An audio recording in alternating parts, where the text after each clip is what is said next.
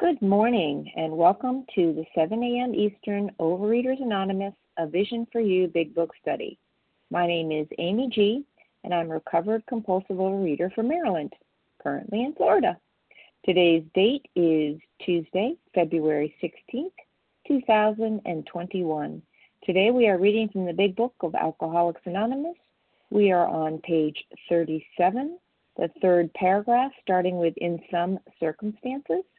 Today's readers are, and thank you to Team Tuesday, Christoph L., Martha Z., Crystal P., Nina R., Kim T.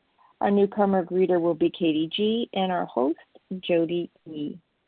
The reference numbers for yesterday, Monday, February 15th, the 7 a.m. meeting, 16,407, that's 16407.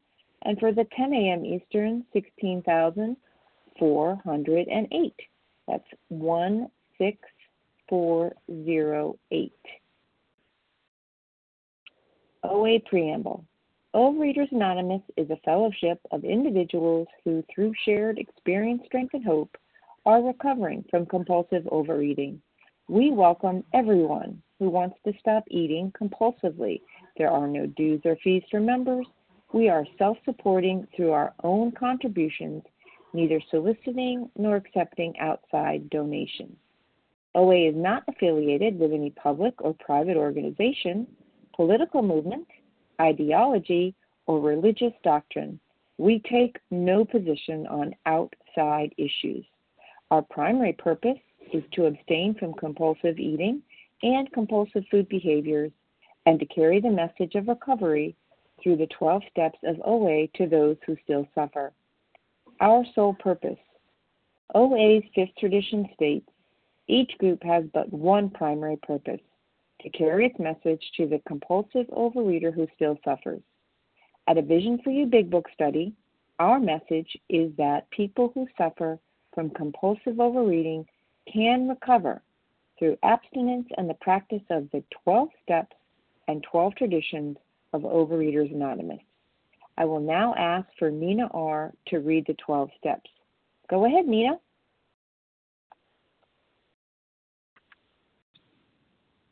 Nina, press star 1 to unmute. Hi, Amy. Thanks for your service. This is Nina R. from New York City. Step 1. We admitted we were powerless over food, that our lives had become unmanageable. Step 2. Came to believe that a power greater than ourselves could restore us to sanity. Step 3. Made the decision to turn our will and our lives over to the care of God as we understood Him. Step 4. Made a searching and fearless moral inventory of ourselves.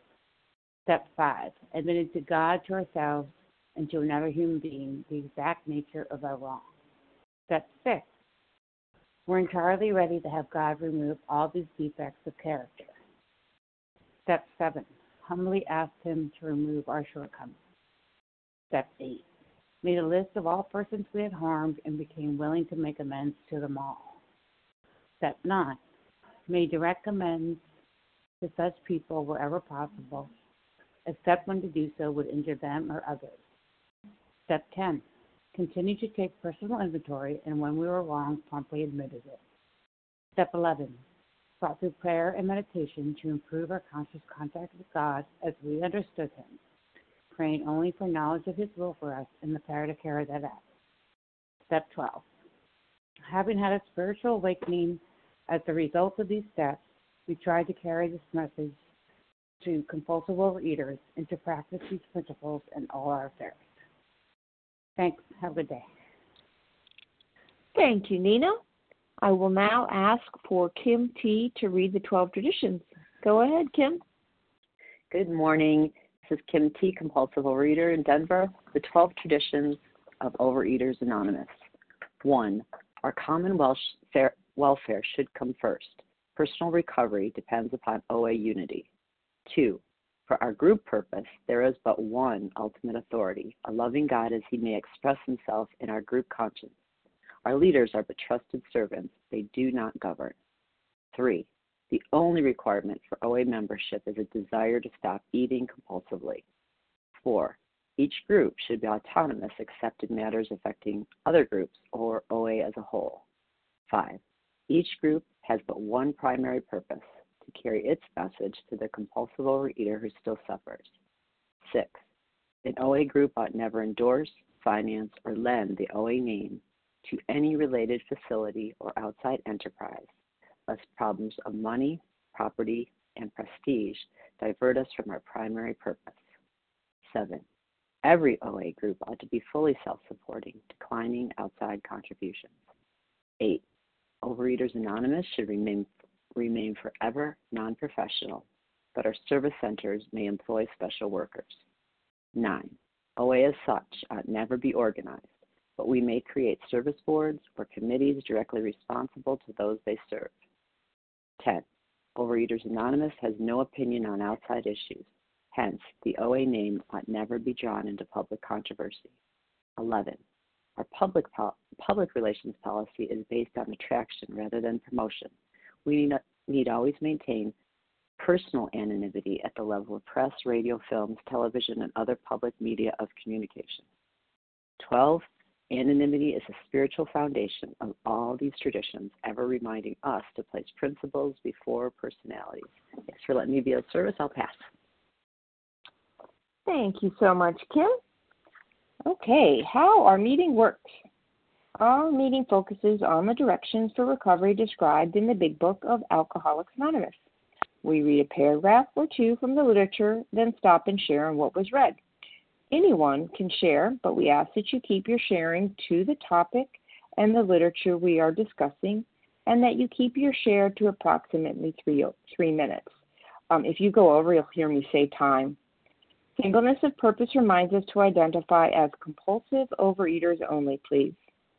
Our abstinence requirement for moderators is 1 year and for readers is 6 months. Again, there is no abstinence requirement for sharing on topic, but this meeting does request that your sharing be directly linked to what was read. We are sharing what the directions in the Big Book mean to us. To share, press star 1 to unmute. Once you are done sharing, let us know by saying pass. Then press star 1 to mute your phone again. In order to have a quiet meeting, everyone's phone except the speaker should be muted. Today we resume our study in the Big Book of Alcoholics Anonymous. We are on page 37, the third paragraph, and I'm going to ask Christoph L. to get us started. Go ahead, Christoph. You have the floor. Thank you so much, and thank you for your service. I'm Christoph L. I'm a recovered compulsive overeater from Pennsylvania. In some circumstances, we have gone out deliberately to get drunk, feeling ourselves justified by nervousness, anger, worry, depression, jealousy, or the like. But even in this type of beginning, we are obliged to admit that our justification for a spree was insanely insufficient in the light of what always happened. We now see that when we began to drink deliberately instead of casually, there was little serious or effective thought during the period of premeditation of what the terrific consequences might be. So I'm very excited to read this particular paragraph because I can identify with it a lot. There's a multitude of stories that I could tell that are showing this particular behavior of mine found in this paragraph. I have in a lot of circumstances, not in some, gone out deliberately to eat. I have actually more often than not gone out deliberately. I have not casually gone out, and I have set myself up. I have gone, my wife was out of town, and I had just thought I'm going to go and I'm going to buy a lot of junk food, and I did, and I was in the supermarket buying all this stuff, and I was getting in the parking lot in the car and eating it on a Sunday morning, a lot of candy and cake and you name it, feeling myself justified by any and all of these described feelings and emotions here. And the period of premeditation that they're talking about here, I'm certain that I've spent more time contemplating the logistics of how I'm going to eat and what I'm going to eat, rather than the consequences of what I'm doing to myself, how I'm hurting myself with food. So it's really, this paragraph to me is really a testament to the fog and the zombie walk that I was exhibiting. I was just way down in the food. I was really hopeless. I was really unknowing of what was going on. And I remember telling myself one time in the supermarket, buying all these things, I was filling up the basket, and I was thinking to myself, well, at least I know what I'm doing. At least I know I have this problem, and one of these days I'm going to figure it out, and I'm going to be better. And I need this right now, and this is what I need right now. And one of these days I'm going to get better, but I never did, not until I started coming to OA and started to work the steps. And today, when I get fired from my job just a week ago, I think to myself, man, food is just the worst idea in the world right now. It's not going to make it any better. Nothing's going to help right now in terms of food to change this. So I'm very happy to be here, and very excited and very thankful for everyone here making this happen. And I hope you all have a very good day. Thank you very much for letting me do service. Okay. Thank you, Christoph, so much for getting us started. Okay, so we value your experience, strength, and hope, but if you've shared in the last couple of days, we ask that you step back so that others could share their experience, strength, and hope as well. So if you shared on Friday or Monday, if you could please hold off, that would be awesome. So who would like to share on what was read? Christina J. Gwen from New Jersey. Sarah L. Hold on a sec. Who from New Jersey? Gwen. Gwen. And your initial? H. Okay. Thank you. Got you, Gwen. Who else was after Gwen? Sarah L. Sarah L. Christina J. I got Christina J. I got Gwen H. Sarah L. Who else? Deb S. Deb S. Okay. Somebody, it's really staticky. Who is that? Sounds like you're in a car, so I didn't get you at all. Who else? Come on back. Yep, still couldn't get you. Claire E. All right, well, Claire, hopefully you can get on a clearer line because it's hard to hear you. All right, so who else, please? Anyone else? All right, we got a rockin' lineup. Christina J. Nancy Z. Nancy Z. Sure, I'll put you in there. Last call. Anybody? Okay. Christina J., Gwen H., Sarah L., Deb S., Claire E., I believe, and Nancy Z. All right. Christina J., you are up. Please go ahead.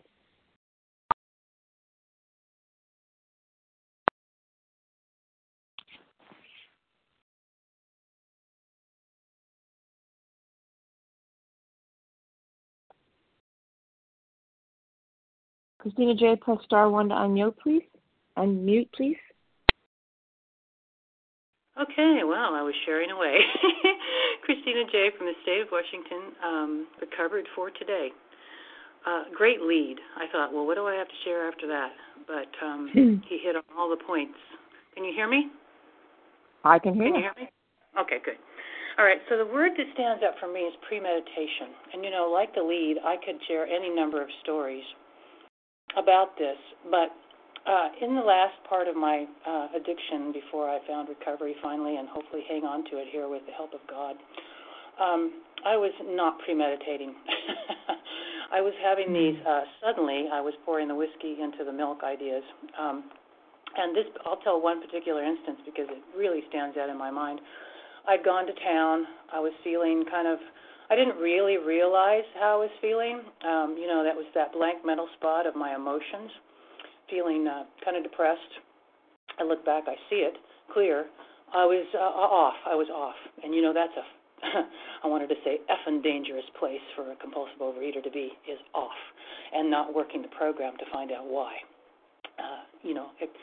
Justifications for not making the call. Oh, well, I'm just a little off. I don't need to call anybody. Don't let that voice get you, because that is a lie. That will lead you to the suddenly moment. I went to town. I went to the grocery store. It was a sunny, beautiful day. I was feeling good overall physically, had my neutrality. I walked right into the Rite Aid and got a pint of ice cream.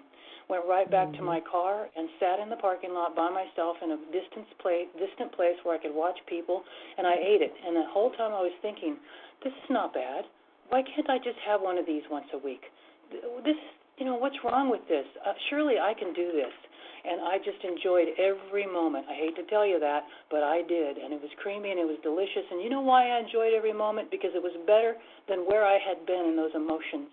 Those emotions had brought me so down, and I didn't even know it. So I just went about my business, and I drove home in full denial, telling myself, I'm not going to feel the effects of this. I'm not going to feel the effects of this, fighting the effects as they slowly came on, and the headache and the fog. And so the justification for the spree was insanely insufficient in the light of what always happened. And I never would admit what would happen. I would just lie. It was denial. So today I'm tired. And that was one of my huge. I'm going to finish up. That was one of my huge reasons for eating in the past. Today, food isn't an option. Today, the thing I would go to, coffee, is not an option, which always brought me back to the food. Today, I have program, I have fellows I can call and ask for prayer for my fatigue, and I can make it through with God. So I love you all, and thank you for letting me share. Thanks so much, Christina J. Gwen H., followed by Sarah L. Go ahead, Gwen. Good morning. This is Gwen H. from New Jersey. Deliberately, that word actually stands out to me too. I would plan my binges for the day, for the Saturday that I knew we were going out to dinner. I would pull out menus.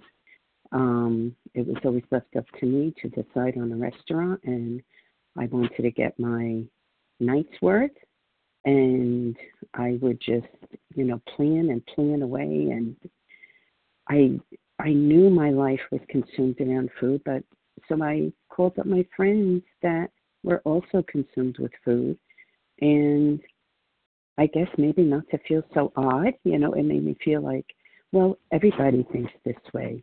Everybody looks forward to, a good meal, don't they? And I don't know if it did to them what it did to me. And for a long time, I was in denial. I felt like as long as I was staying 70, 80 pounds overweight and not 75 or 85 pounds overweight, that possibly I was doing okay. That I was maintaining a huge, amount of weight. And it's going on 3 weeks. I'm completing 3 weeks of finding a vision for you. And I was eating like an absolute maniac before a friend suggested I make this call. And I can't tell you enough how my life has totally changed once again. I had one abstinence of any significance like 22 years ago, and up and down ever since, and I found a sponsor immediately. There was a certain language spoken in these rooms that I just couldn't get enough of, and I still can't get enough of.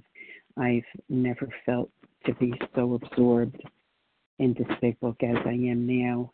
I look forward to waking up and having this meeting, and I'm so grateful for everybody that's here sharing and making me feel like, pardon me, I'm home. I actually feel like I found my circle, and I don't want to live that other way anymore. I'm not right now. I'm abstinent since the day I dialed this number, and I don't use the word miracle lightly, but this truly is a miracle, and I'm just very grateful. And with that, I'll pass. Thank you. Thank you so much, Gwen. Okay, Sarah L., followed by Deb S. Sarah L., you have the floor. Great, thank you. And it's Dara L., like Sarah, but with a D. I hear some rustling of papers. I don't know, but okay, I will. I'll go. I'm Dara L. I'm a compulsive overeater in Philadelphia, and I love this paragraph. It occurred to me that for me, the going out deliberately to get drunk, which is how every single one of my relapses has started, is so dangerous, because when those suddenly moments have hit me, like, I know that I'm powerless, because I feel like, oh my God, this thing just overtook me, and what the hell happened? And, and I'm willing to do something about it, because I feel like I'm overtaken by the disease. But when I think that I am in control of this and I can deliberately choose to pick up, the flip side of that is that I also, there's the lie, there's the delusion that I think I'm going to be able to stop when I want to, that I think I'm in control. And that is what has, that's what's done me in. I had 2 years of abstinence, and something happened in my life, and I thought, I'm going to choose to pick this up. I'm going to binge and purge once, and then I'm going to, move on with my day. And I couldn't, it took a month or so to get back. And then the second time I had 2 years of abstinence, and something happened in my life, and I thought, I'm going through this breakup. I'm just going to binge and purge once, and I'm going to get back. And it took a couple months to get back. And this last time I had 5 years of abstinence, and I thought, you know what? Someone died. It's COVID-19, whatever. I'm going to binge and purge a couple times, and I'm going to get back. And it took me 1.5 years to be willing to come back to these rooms. And so that going out deliberately for me is the death knell, because I become totally unwilling to admit my powerlessness. And the idea that it's the sort of insanely insufficient justification, and not having enough premeditation of the terrific consequences. Like, I am a person who has had horrible consequences as a result of this disease, but I cannot seem to remember that. And I'm so grateful that I don't actually have to remember that if I work a program, I stay close to a higher power, that I don't want to do those insane things with food, and I don't, and I know that I can remember the misery, and I can remember that, I'm a person who's been institutionalized 16 or 18 times. It's been a lot of times, and gone bankrupt as a result of this disease, and all sorts of horrible, horrible things. But I can't remember that. And so I'm really grateful. Thank you. I'm grateful to be abstinent today. I'm grateful to be in this program. And yeah, for today, I don't want to deliberately go on a spree. So I'll pass. Thank you. Thank you, Dara L. Okay, Deb S., followed by Claire E. Deb S., please go ahead. Thanks. I'm Deb S., and I live in Michigan. I just don't know exactly what I'm going to be able to talk about or say related to this. This is quite an important paragraph for me today, and I have a little bit of experience, strength, and hope. I hope it's a gift, but it's a gift to me for sure. So something that happened yesterday, and I hadn't done a 10th step officially, but I had started a 10th step last night. And then I woke up this morning and knew I needed to get into my book, and I hadn't been to this particular 7 a.m. meeting in a little while, so I catch up on the paragraphs. It's been a few days. So I catch up on the paragraphs, and when I caught up, this is the paragraph I read, and I'm like, okay, well, I don't know if I can really go on the meeting this morning, but I've got to at least see what the recording is because I need to find the meeting that people are talking about. In some circumstances, we have gone out deliberately to get drunk, feeling ourselves justified by nervousness, anger, worry, depression, jealousy. It was just so there that I needed to see it. And I thought, well, I need to at least hear what everybody says about this topic. And then I, serendipitously, and I come on, and it is the right paragraph, and here we are. So I've been abstinent for years, and I've been in OA for 20 plus, and abstinent and for that long. My program is really a gift, and it's always been about the big book for me, but I haven't had vision, but now I do, and I've had vision for a while to be with vision, but I've been always focused on the big book, and this is how I learned it. And I did have one relapse for 2 weeks. That's been 20 years. And since then, I'm just clean, and, so, but yesterday, this can happen at any time. And it's about so much of prevention, and praying each day and asking God to take away everything around the food and unmanageability for me. And yesterday, this is what I was doing. I was feeling justified by I felt ashamed. There's something I'm dealing with in my life trying to handle, and I hadn't turned it over to God really. I was just doing it. And I feel like I should have gotten this financial, and I should have gotten this handled. Like, why didn't I do this long ago? That's Deborah. That's self-pity. That's, oh gosh, right? Self-centeredness. It's anger. It's fear. And all of those emotions were in me yesterday, and I was turning it over to God like a little, but not wholly. And I left a situation where it was all kind of up in my face. I felt ashamed. I felt all these other thoughts. And I did. I deliberately went out, not to get drunk or to eat, but to get something that would be soothing. And I thought, well, surely a good coffee drink will make me feel better right now. And anyway, I was blessed, and a good coffee drink would have been okay, sugar-free, but I didn't. I went, and God just said, just get a cup of decaf coffee. That's going to make you feel a little bit better, but you need to come to me. And I got a clear message. And I sat there, and I just drank the little cup of decaf, and I turned it over. And then this morning I got to come to the meeting and share. But that was a real deliberate type of moment, and it was the grace of God and the program and doing the right actions that kept me clean, and I'm really grateful for it. Thanks. I pass. Thanks for sharing, Deb. Okay, Claire E., hopefully you're out of the car so we can hear you. Claire? Hi there. Yeah, can you hear me? I can hear you. Brilliant. Thank you. I'm on Wi-Fi now, so it should be better. So my name's Claire E. I'm a recovered compulsive eater in the UK. Do you know what? I so needed to hear this paragraph today. So I think towards the latter years of my bulimia, which was my behaviour of choice around food, that I often thought I was deliberately going out. I used to feel I didn't really kid myself that I was going to have one. I knew I was going to have a massive binge. And I used to feel that I would hit that I don't care, F it button. That was my thinking behind it, my reaction. As soon as I felt stressy or angry or whatever, it's F. And the amount of times I ate at people or I ate because of some sort of work situation or whatever else. And I really relate to the person who shared about, I felt I was in control of that button. I was the one choosing to hit it. I'm going to go out and do this, and this is going to make me feel better. And I see now that I had no control over that button. I had to push it. I had to push it because I was so het up with human emotions that I had no choice. It was so painful and so uncomfortable to sit in that I couldn't sit there and pause and ask my higher power. That just wasn't, it wasn't something I had the ability to do. I had no choice than to hit that button over and over again.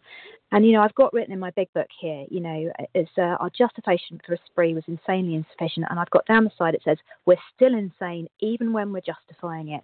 In the paragraph before, an insanely trivial excuse. The paragraph after, absurd and incomprehensible behaviour. The behaviour that I demonstrated in response to the situations in my life was absolutely bonkers. You know, I was angry at someone, so I poisoned myself, and it was just, no choice, no power, no choice about that at all. I had no effective thought during that premeditation. I had no premeditation. It was a reaction. I had no pause. And the other thing that really occurred to me, as was sharing earlier, was that I can still do this abstinence. You know, I can still have an insanely trivial excuse for an emotional spree, for a rant at somebody, for a reaction to my husband, for a shout at my children. And again, when I react like that, I don't pause and ask God in. You know, there's often little or serious effective thought what the terrific consequences might be. I can cause enormous damage by reacting and going out feeling justified, feeling like I'm the one in charge, feeling like I'm the one that's justified, that I'm right. I can do enormous damage very quickly if that's my default, and if I don't ask God in. In fact, I will do that if I don't ask God in. So I really love that paragraph, and see now how, despite the fact that I thought I was doing it deliberately, I thought I was in control, I thought I was choosing to do it, I wasn't at all. I had no choice at all. I was absolutely compelled to go out there and binge when those emotions took hold of me. And I will pass with that. Thank you. Thank you so much, Claire E. Okay, before we move on to Nancy, I just want to remind everyone, we are on page 37 on the third paragraph, that one paragraph only. And if you share it on either Friday or Monday, we ask that you let others who would like to also share their experience, strength, and hope share. So while you're thinking about that, Nancy Z., you have the floor. Good morning. This is Nancy Z., recovering compulsive eater, anorexic bulimic from Indiana. Grateful to be on this line this morning. I just want to express gratitude this morning. I love this chapter. When you started reading it, the feelings of nervousness, anger, worry, depression, jealousy, or the like, when those overtook me, I went into what I call the efforts. You know, it's like, who cares? Well, I might as well eat anyway. And this past week, I'm coming up on 60 days of abstinence, and I've been in this program a long, long time, and in and out and relapsing over and over again, and never experiencing the spiritual awakening that I've experienced in these past almost 2 months. In December, I hit my bottom, and I was like, I'm done. I am so willing to go to any lengths, and got a great sponsor and working a program. So this past week, I was on vacation, which is anxiety-producing, and to say the least. And things went very well. I stayed on my calls. I stayed in my prayer and meditation. And the other morning, I didn't sleep very well the night before, and I woke up and I had all those feelings, I went directly to those, what the hell, I might as well eat anyway. And by the grace of God, the first thought that came to me is it's a spiritual solution, because in the past I would go to, it's a food solution. It's a Nancy solution. What can I figure out to fix this? What do I have to do? And instead today, it's like it's a spiritual solution. Get on your knees, get into the book, make a phone call. And those are the things that I did today. And because of that, my abstinence remains strong. So, yes, I spent many, many years on going out deliberately just because I felt sorry for myself. And I was in self-pity and anger and resentment and screw you, I'm going to eat anyway. And today I don't need to do that, and it is such a blessing. I'm so grateful because the results of doing that were devastating, and I just don't want to live that way today. So if any of you are in that spot where you've been in and out and you're struggling, just keep coming back. It works. It truly does. And I will sing that song until the day I die. I love this program. Thank you for being here for me this morning and for all of us. Bye. Thank you so much, Nancy. Okay, so who would like to share on page 37, third paragraph? Third paragraph. Russ M. Dana M. Linda D. Dana M. Felicia S. D. Pete B. Felicia S. Pete B. I missed somebody before Russ M. Who was that? Okay.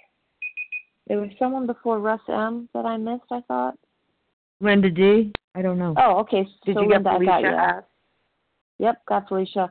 All right, so I have Russ M., Dana M., Linda D., Felicia S., Pete B. Who else? Probably take one more. Leah S. Toby K. Leah S. Toby K. All right, we're going to hold there. Toby, we hopefully will get to you. Okay, so Russ M., you are up. Please go ahead.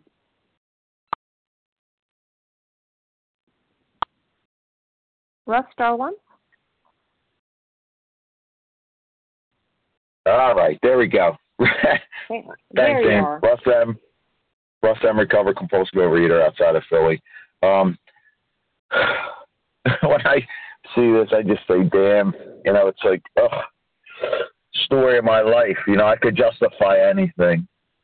I was molested, or this guy beat me up at the shop, or I was picked on, or I got beat for money, or, whatever. And I believe those things to the core of my being, and I went out and it was just, I'm broken, so screw it. I'm going to eat anyway, like many other people have said on the line. I'm going to eat anyway. But when I look at the damage, even with the emotional trauma came with being abused and all this crap, I'm 48 years old. I have 4 years. It's going to take me, I don't know how long it's going to take me, with God's help, to regain my kids' trust, regain my wife's trust. Not money, not any other stuff. The stuff that's most important to me. I believe this crazy, maniacal, delusional thinking, that mental twist, not just about the food, but about my life. That I was somehow, from the island of misfit toys, and I was the only one. And, until I was broken, I know, here we go again, same share, right? Till I lost everything, almost everything. Then my eyes were open to realize, like, Rush, you're not the only one, dude. People are suffering all around you. And it changed my perspective, but I had to be broken. God had to intervene. I had to be shot. And then when I look back, yes, it was a neurological, psychological, the twist. But there was a lot of excuses in there, too. So until I had to face those facts, until I had no other option, I couldn't get free. Now, like someone else said, it's not about the food binge. It's about losing my damn mind with my kids or my wife on stupid things that don't matter. And it's the same type of damage. So my point being is that I didn't know until I had to face it. Cost me a lot of time, energy, money, relationships, and more than anything, trust. And if you work these steps, because you have to, because you're going to die if you don't, you could get free. I'll take this life, even working the steps, whatever. You know what I'm saying. Work the steps. Have a beautiful day. Love you. Got it. Thank you, Russ. All right. Moving on to Dana M. Dana, please go ahead. Thanks. Can I be heard? This is Dana M. Yes. Go ahead. Awesome. Recovered compulsive eater in Harrisburg, Pennsylvania. And when I read this passage, it really jumped out at me about how people used to suggest to me playing the tape out, but unfortunately for me, that kind of dates me, the whole tape thing, but playing the tape out was really bad advice. If I tried to do it on my own, meaning without God, my higher power, without fellowship, at least some folks that were vessels for my higher power to help me see, what my tape really looked like, the reality of my tape. I'm 48 years old. I have a couple of years of abstinence now, but for heaven's sakes, it was 40 plus years of justifications in my head, like, oh, we'll just do this once, but the diet will start again on Monday, January 1st. After I'm 30, after I'm 40, after I'm 20, you name it, I justified it. And still my first thought, even today sometimes, particularly in the isolative times that we're in right now when I'm bored or tired or understimulated, my first best thought is, hey, eating sounds smart. That's amazing to me that still the wiring in my head goes there, but at least I have my higher power on my side nowadays, and I have a pathway with which, via the steps, to get connected with my higher power as soon as I need to, or certainly more quickly than I had in the past.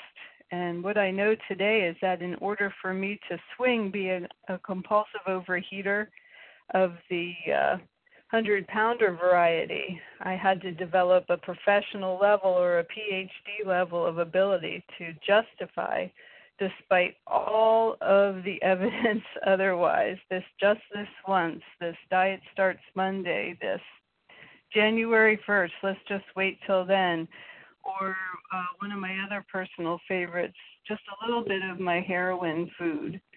You can be normal. This is your birthday or a holiday or, every day's a something day, and I could justify it like a good old pro. But I'm glad that I'm not doing that so much anymore, and I do have a connection and a pathway to my higher power and a fellowship regardless of my circumstances, including everything being Zoom or phone and not a whole lot of human interaction. But I have the ability to reach out if I so choose and get the help that I need for my recovery to keep it going. Thanks so much for letting me share and for all of you making sure that this meeting happens. Hallelujah. Thank you so much. Yeah, that's right. Hallelujah. Thank you, Dana. Okay, Linda D., you're up. Is that Lori D? Hi. Yeah. Linda, Hi. Linda D. Can you hear me? I can hear you, Linda. Hi, it's Linda D. from Connecticut. I'm very relieved and grateful to be here, to be anywhere, but especially here. I'm recovered for a while now. A lot of thoughts. Well, the bottom line is today's a new day, isn't it? It is. What am I going to do? What am I going to do to stop being self-destructive? I don't know why you're here. I know why I'm here. I'm very well versed on self-destructing with food and anything else that's at all addictive, which would be mostly anything. So it's very, very important for me to embrace something new, and that is God.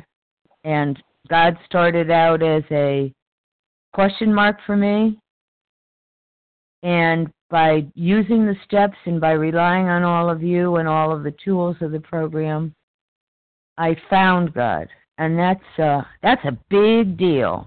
That is truly amazing grace. Truly amazing. And so I'm going to explore it today. I'm going to keep exploring that, and it hurts sometimes. It hurts a lot because I'm new. I'm new even though I'm in my 70s. I'm new to today. I'm new to what do you do with tired? What do you do with depressed? What do you do with happy? All the things that people feel, and they're new, relatively new.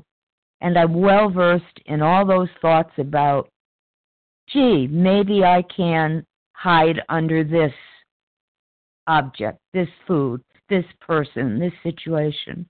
I cannot hide. It's either love or perish. That's the rule. Thanks. I pass. Thank you, Linda. Felicia S., you're up, followed by Pete B. Go ahead. Felicia, Hi, star one. Hi, I'm Felicia. I'm recovering. I have 39 days today, and have been. This paragraph just speaks to me this morning. I had a year and a half of strong abstinence, and for a trivial reason that didn't feel trivial, I gave away my abstinence, and here we are. And I've been at this for many, many, many decades, and this disease nearly killed me. I had a heart attack, and I have 2 kids who depend on me, and I so related to, I will eat at somebody, I will do things at somebody, and the reality is, I take the poison expecting somebody else to die, and it doesn't work that way. And so I'm just grateful to be here, and I'm grateful I found vision. Thank you. Welcome back, Felicia. Okay, Pete B., you're up. Thanks, Amy. My name's Pete B. I'm a compulsive overeater, recovered today by God's grace and mercy, and I'm in Pennsylvania. Thanks for taking the meeting. Heard a lot of great things. It's totally normal to think that, we could understand, the triggers. We can identify the reasons. It's totally normal for us to have that desire to think we figured it out, right? And we're not alone. Go to the self-help aisle at any Borders bookstore or search for self-help in Amazon and see what comes back, right? Like it's a whole industry, designed to figure it out, right? And the thought, the idea that, if we just figure it out, right, we just identify the right process to address it, to alleviate these things, well, then they'll go away and we'll keep this thing in check, right? And that makes totally normal sense, right? Practical sense for that to be the case. See, but the only problem with that is that what that is a mental defense, right? And the book says we have no mental defense. Right? We can't explain this condition away. We can't explain the reasons why. We can't explain the excuses, the deliberate, the not deliberate. The fact of the matter, at least for me, is I ate because I'm a compulsive overeater. I ate when I wanted to. I ate when I didn't want to. I ate when I figured it out. I ate when I couldn't figure it out. Right? Regardless of the code of morals or the better philosophy of life, left to my own devices or your devices, that's the other thing we like to rely on, human aid. Book says again, we are beyond human aid, right? I am going to compulsively overeat. Regardless if I figure it out, what's required is grace.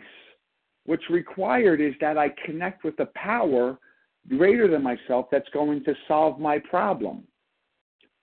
The excuses, the emotions, the feelings, those are the things that block me from the power, the solution, not the things that cause me to compulsively overeat. Now I'm just speaking for myself. Anybody has another experience, that's fine. But according to our literature, the only option I have, the only solution I have is accessing this power. Looking at, processing, addressing all of those things are the means to eliminate and address what's blocking me from that power. Those are not the reasons why I eat. I eat for the sole reason is that I'm a compulsive overeater. You can't explain it away. It doesn't say a psychological change occurs. There is a psychological change that happens. It says a psychic change occurs, which means you can't explain it. Right? There's no explanation for this thing. We had, all of these things they're enforced by treatment centers and therapy and, the fellowship, this idea that if we just identify it and address it, we'll solve it. No, that's not the case, right? Psychic change. You can't explain phenomena. With that, I'll pass. Thank you, Pete. Okay. We have time for Leah S. and Toby K, I think. Go ahead, Leah.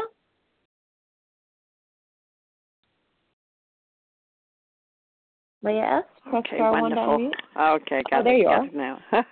Thank you so much. Mm-hmm. Good morning, everyone. My name is Leah S., recovered in Brooklyn, and very grateful.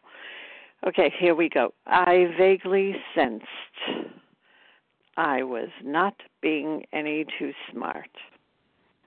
What does that mean? You know, I couldn't care less if I was smart, if I was intelligent, if I was poor, if I was rich. When the food Leah, came... we're not on that paragraph. Just wanted to let you know. Oh, my God. I'm so sorry. It's okay. Oh, I'm sorry. Okay.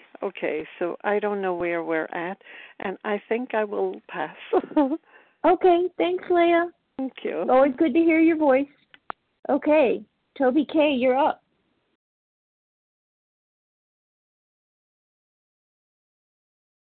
Hi, it's Toby K.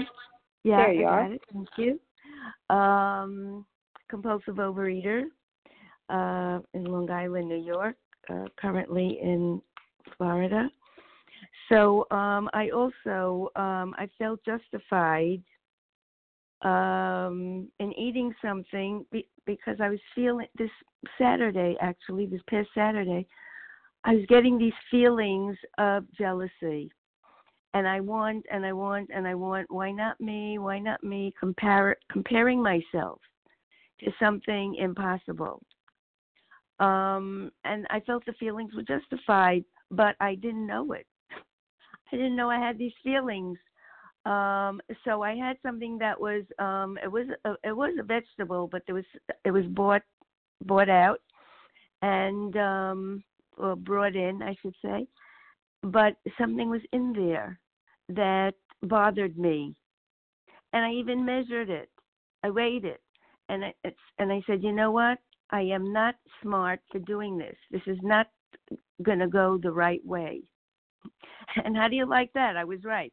I didn't feel good. It bothered me. It didn't taste right. Something was in there that caused me a lot of discomfort. And so why did I do this? Why? Because there were feelings that overtook me that I wasn't even aware of. But then again, I should be aware, well, no shoulds, but I'm so used to feeling things and being sensitive that maybe it would have, well, I think I just should have stuck to what I was going to eat, to my planned eating, and not venture out into experiments which are bound to fail. So thank you so much. I appreciate all these magnificent shares. I mean, it's really overwhelming how great everybody's speaking, and thank you so much for letting me share.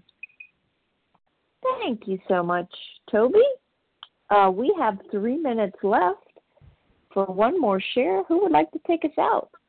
Leah, if you want to come back and share on the third paragraph, you can on 37. I'm sorry. Who was that? Chris M. Chris M. Please go ahead. Yes, good morning. Thank you. This is Chris M., recovered compulsive eater in New York. And as I'm listening, reading this morning and listening to shares, I remembered something that happened this week with me and my addiction. And so, like we talk about that, food is my, I guess, most obvious addiction, food and food behaviors and preoccupation with weight and body size and all of that. But I can be addicted to anything. I have an addictive personality. And what happened was I was sick for 3 weeks. I got pneumonia a couple of weeks ago. And I was home a lot. I couldn't go to work. And so I was watching a lot of TV. And there's a show that I like to watch. I've been watching for years, one of the cable shows, a series. And I always knew that I was kind of addicted to it, but it was under control. But since I was home, I was like watching it all the time. And then even going back to work now, I'm like, I always want to watch this show. And it's a form of escape. It's an absolute form of escape, fantasy and escape. And I realized this a few days ago, and this is where recovery shows itself to me, where I was thinking about for a couple of days, I can't stop watching this show. Like I just want to veg out and watch TV. I'm not eating, but I just want to veg out and watch TV. And I know for me, when I want to veg out, or I go into another addiction, the food is not far behind. It's just not far behind, because all of those recovery things that I've been doing kind of start to break down because I give into an addiction. That's just how it works for me. And so I was thinking for a few days, this is getting to be too much. I really don't want to be doing this. And then there was one day where I didn't formally pray, but all of a sudden this prayer came in my head. And it said, God, I can't do this by myself. I really want to veg out and escape and watch this show too much, but I can't stop of my own will and my own desire. It was just an automatic thought. And it was okay. I wasn't freaked out about it. It was just a fact. It was a fact of my life. I cannot get away from this. When I was deliberately watching the show, I knew I was getting myself into a pit. And guess what? The next day, I didn't want to watch the show. And it has been lifted from me. I see it for what it is. I see it. It's a chocolate chip cookie. It's a brownie. It is my addiction. And I know today, beyond a shadow of a doubt, that I cannot free myself of any of my addictive behavior of my own will and my own desire. And I'm so grateful for that. And that comes from surrendering my will to the program and to God every day. Time. Oh, thank you. I'm sorry, I didn't hear you. Thanks. I passed. Okay, thank you. Okay, so I'd like to thank everyone who shared. Please join us for another second awesome unrecorded hour of study immediately following. The share ID for today is 7 a.m. Tuesday, February 16th, 2021. Vision for your meeting is 16,413. That's 16413. We will now close with a reading from the Big Book on page 164, followed by the Serenity Prayer. Will Martha Z. please take us out? Thank you, Amy. This is Martha Z. I'm a recovered compulsive overeater by the grace of God from outside of Philadelphia. Our book is meant to be suggestive only. We realize we know only a little. God will constantly disclose more to you and to us. Ask Him in your morning meditation what you can do each day for the man who is still sick. The answers will come if your own house is in order. But obviously you cannot transmit something you haven't got. See to it that your relationship with Him is right, and great events will come to pass for you and countless others. This is the great fact for us. Abandon yourself to God as you understand God. Admit your faults to Him and to your fellows. Clear away the wreckage of your past. Give freely of what you find and join us. We shall be with you in the fellowship of the Spirit, and you will surely meet some of us as you trudge the road of happy destiny. May God bless you and keep you until then.